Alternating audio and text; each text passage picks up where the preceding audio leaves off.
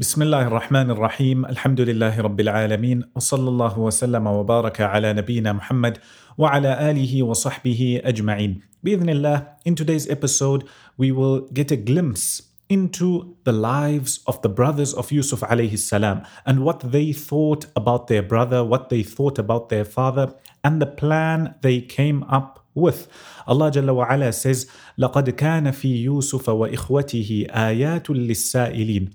Indeed, in the story of Yusuf alayhi salam and his brothers are many signs for those who ask. It is mentioned that whilst Rasulullah sallallahu alayhi wasallam was in Makkah, the people of the book had sent some questions for him. Obviously in Makkah, there were no people of the book living there. It was Rasulullah sallallahu alayhi wasallam as well as the Arabs of the time. So it's mentioned that a question was sent to Rasulullah sallallahu alayhi wasallam asking him to tell a story, give us news about a story of a man who lost his son and this man became blind, etc., etc. So it's mentioned that here Allah subhanahu wa ta'ala is referring to that, saying, indeed in this story are many signs for those who ask. Because remember, the ones who are asking or who sent the question were people of the book, and they were also looking for the true messenger. So in the story itself has many signs. The fact that the Messenger sallallahu alayhi wasallam came with the story in such detail also shows that he was a true Nabi, a true messenger from Allah subhanahu wa ta'ala. Some of the scholars also mention that when it comes to this verse, the fact that Allah subhanahu wa ta'ala said that there are signs for those who ask, this encourages us to ask questions of benefit, questions that we will be able to learn from the answers being given to us. Allah Jalla wa Ala then says, speaking about the brothers of Yusuf alayhi salam, إِذْ قَالُوا لَيُوسُفُ وَأَخُوهُ أَحَبُّ إِلَىٰ أَبِينَا مِنَّا. When they said, speaking amongst themselves, that indeed, taking an oath, Yusuf alayhi salam and his brother Binyamin, they are more beloved to our father than us.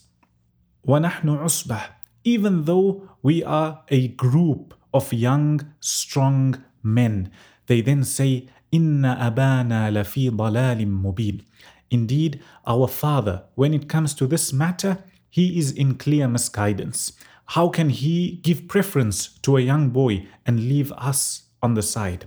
We all know that Yaqub alayhi salam was a Nabi, a prophet of Allah subhanahu wa ta'ala. And as all messengers, all anbiya, Allah subhanahu wa ta'ala has protected them from committing shirk and carrying out major sins. We also know that a Nabi, as a father, he is the best of fathers, he is a role model, he won't oppress any of his children.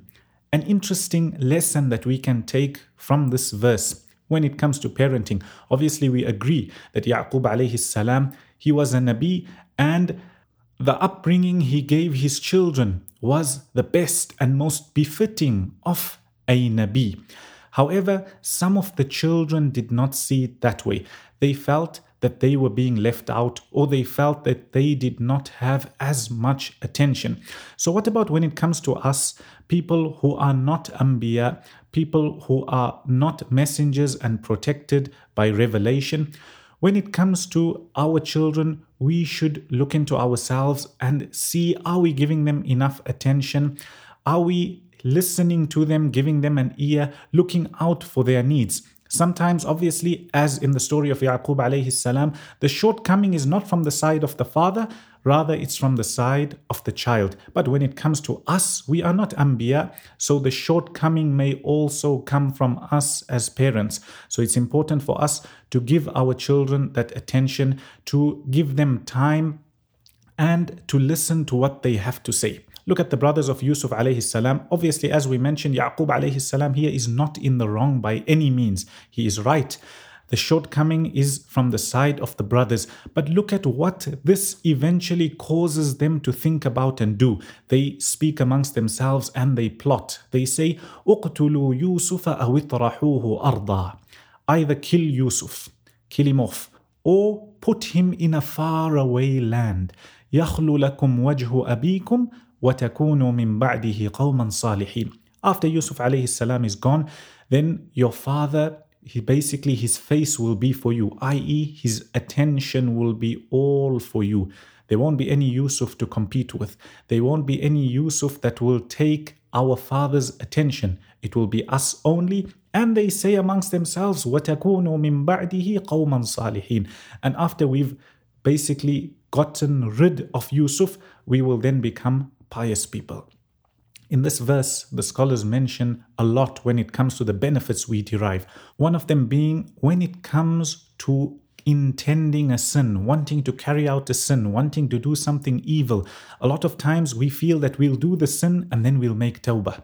How do you know? Maybe you would pass away, maybe you won't be living, maybe you'll carry out the sin and you won't be able to make tawbah. Or maybe after you carry out the sin, you will have to go through so much difficulty and disgrace. Look at the brothers of Yusuf alayhi salam. They lied on more than one occasion and they had to go, as we will see later on in the story, they had to carry on going between Yusuf alayhi salam and coming back to their father, not knowing it was Yusuf. They were going as beggars, literally begging and asking for mercy and forgiveness. And the fact that they had made that mistake once in trying to get rid of Yusuf and betraying their father, this had an effect on them and they suffered, and Allah knows best, but for many, many years until this was rectified. So when it comes to a person who wants to carry out a sin, you never know that this sin may cause you difficulty. And as the scholars mention, and so many ayat in the Quran prove this,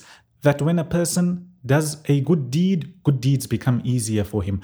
And when a person carries out an evil deed, other evil deeds become easier for him. May Allah subhanahu wa ta'ala protect us. Also, another very important benefit to take from this verse. Look at how Allah subhanahu wa ta'ala before mentioned how Yusuf alayhi salam was chosen and he was given glad tidings. However, what Allah subhanahu wa ta'ala decrees, there is no running away from it. The fact that Allah subhanahu wa ta'ala put Yusuf alayhi salam through this, through the fact that his brothers plotted against him, they tried to get rid of him, and the difficulties that come after that teaches us that we in our lives, sometimes we have to go through certain difficulties in order to attain goodness. Also from this verse, we see how Yusuf alayhi salam was loved by his father. He himself, Allah subhanahu wa ta'ala gave him glad tidings. He had status which was much greater than his brothers. And this was nothing from his own doing. He was not trying to be the best with his father, or he was not trying to get all his attention, etc. Allah knows best. It was something that was given to him by Allah. And so many times we as people, even when it comes to school, when it comes to intelligence, we find that sometimes there are those who don't even try hard, they don't really study hard, they don't try their best, but they are loved by others. They still get the best of marks, they are still the most successful. Whereas you find others, on the other hand, they try their hardest and they study all the time, or they go out of their way in order to get in the good books of others, and this still doesn't happen. What they then do is they then sit amongst each other and plan. And the worst of plans is when these people who have not been given this treatment or this attention, they then plot amongst one another in order to get rid of the one who Allah subhanahu wa ta'ala has granted his virtue and his bounty over. This is a form of jealousy. We should ask Allah subhanahu wa ta'ala to protect us all from jealousy. Allah Jalla wa Ala then mentions how one of the brothers speaks about this plan. Remember, they had planned either to kill Yusuf or put him in a far-off land so his father can forget about him and they can have his attention. One of them says, قَالَ قَائِلٌ مِّنْهُمْ لَا تَقْتُلُوا يُوسُف. Don't kill Yusuf. وَأَلْقُوهُ فِي غَيَابَةِ الْجُبِّ. Rather throw him into a well. يَلْتَقِطْهُ بَعْضُ السَّيَّارَةِ إِن كُنْتُمْ فَاعِلِينَ. So some of the travelers who are passing by, when they want to get their water, they will find him and they will take Yusuf with them. إِن كُنْتُمْ فَاعِلِينَ. This, you should do this if you are really planning to either kill him or throw him off in a far land.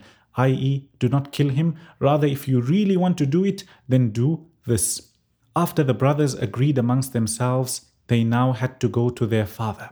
They now had to put this plan into action, so to say. So they go to the father and they say, قالوا يا أبانا, "Oh, our father, ما لك لا تأمنا على يوسف." What's wrong? Why don't you trust us when it comes to Yusuf? وَإِنَّا لَهُ لَنَاصِحُونَ. Indeed, we are his well-wishers. We only want goodness for him. Imagine just moments ago, they were planning and plotting how to kill Yusuf, how to get rid of him, and now they are coming to their father. And also in front of his face, telling a blatant lie, saying that we are his well-wishers, we only want goodness for him. إِنَّا لَهُ لَنَاصِحُونَ أَرْسِلْهُ مَعَنَا غَدًا يَرْتَعْ وَيَلْعَبْ وَإِنَّا لَهُ لَحَافِظُونَ. Send him with us.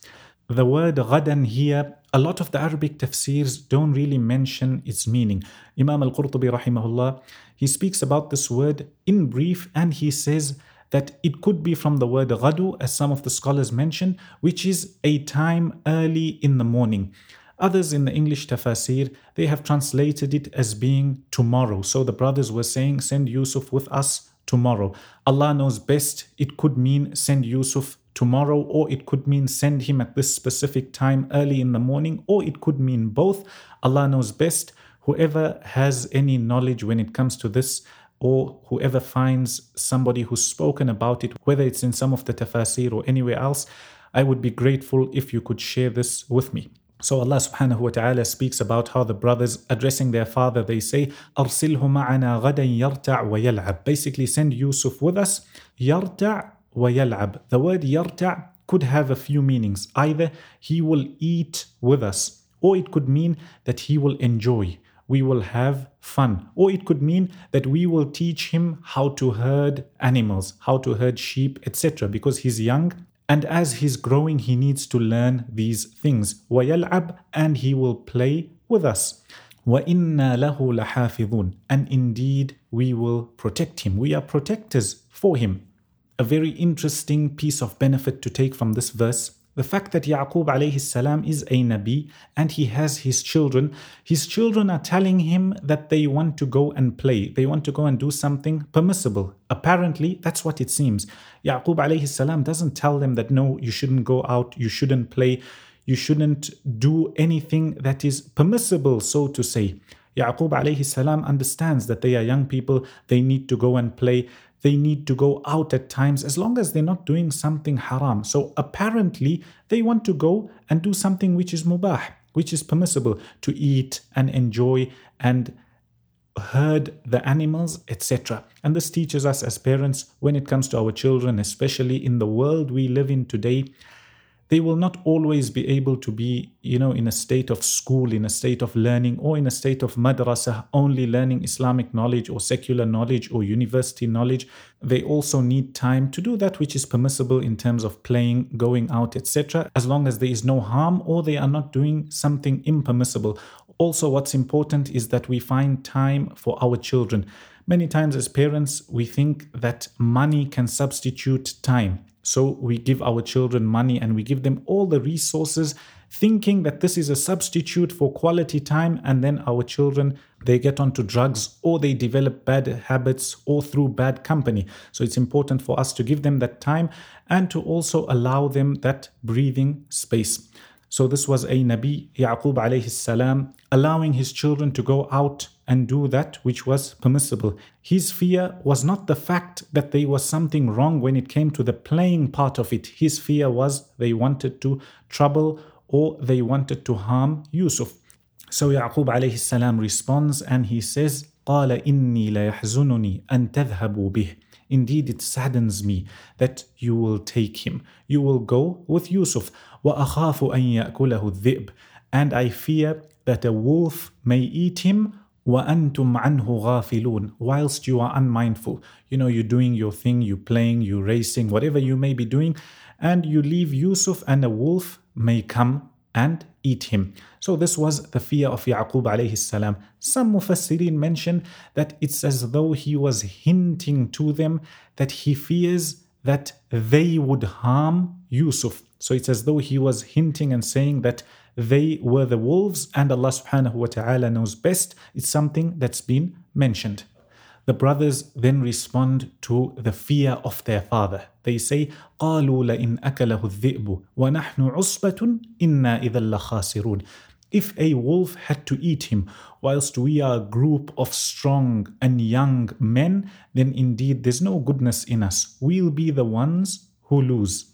Look at how the father had an objection. He was keeping Yusuf close to him, and the brothers came. They had hitched a plan. They were trying to convince him, telling him that they're his well-wishers and how they wanted goodness for Yusuf alayhi salam.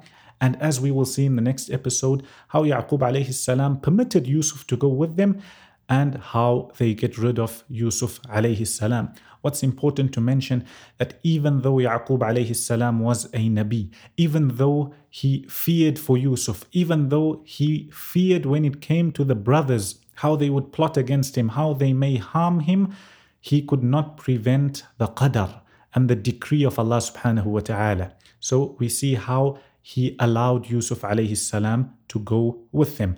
Bi'idhnillah, in the next episode, we'll see what transpires when the brothers go out, what they end up doing, and how they return to their father.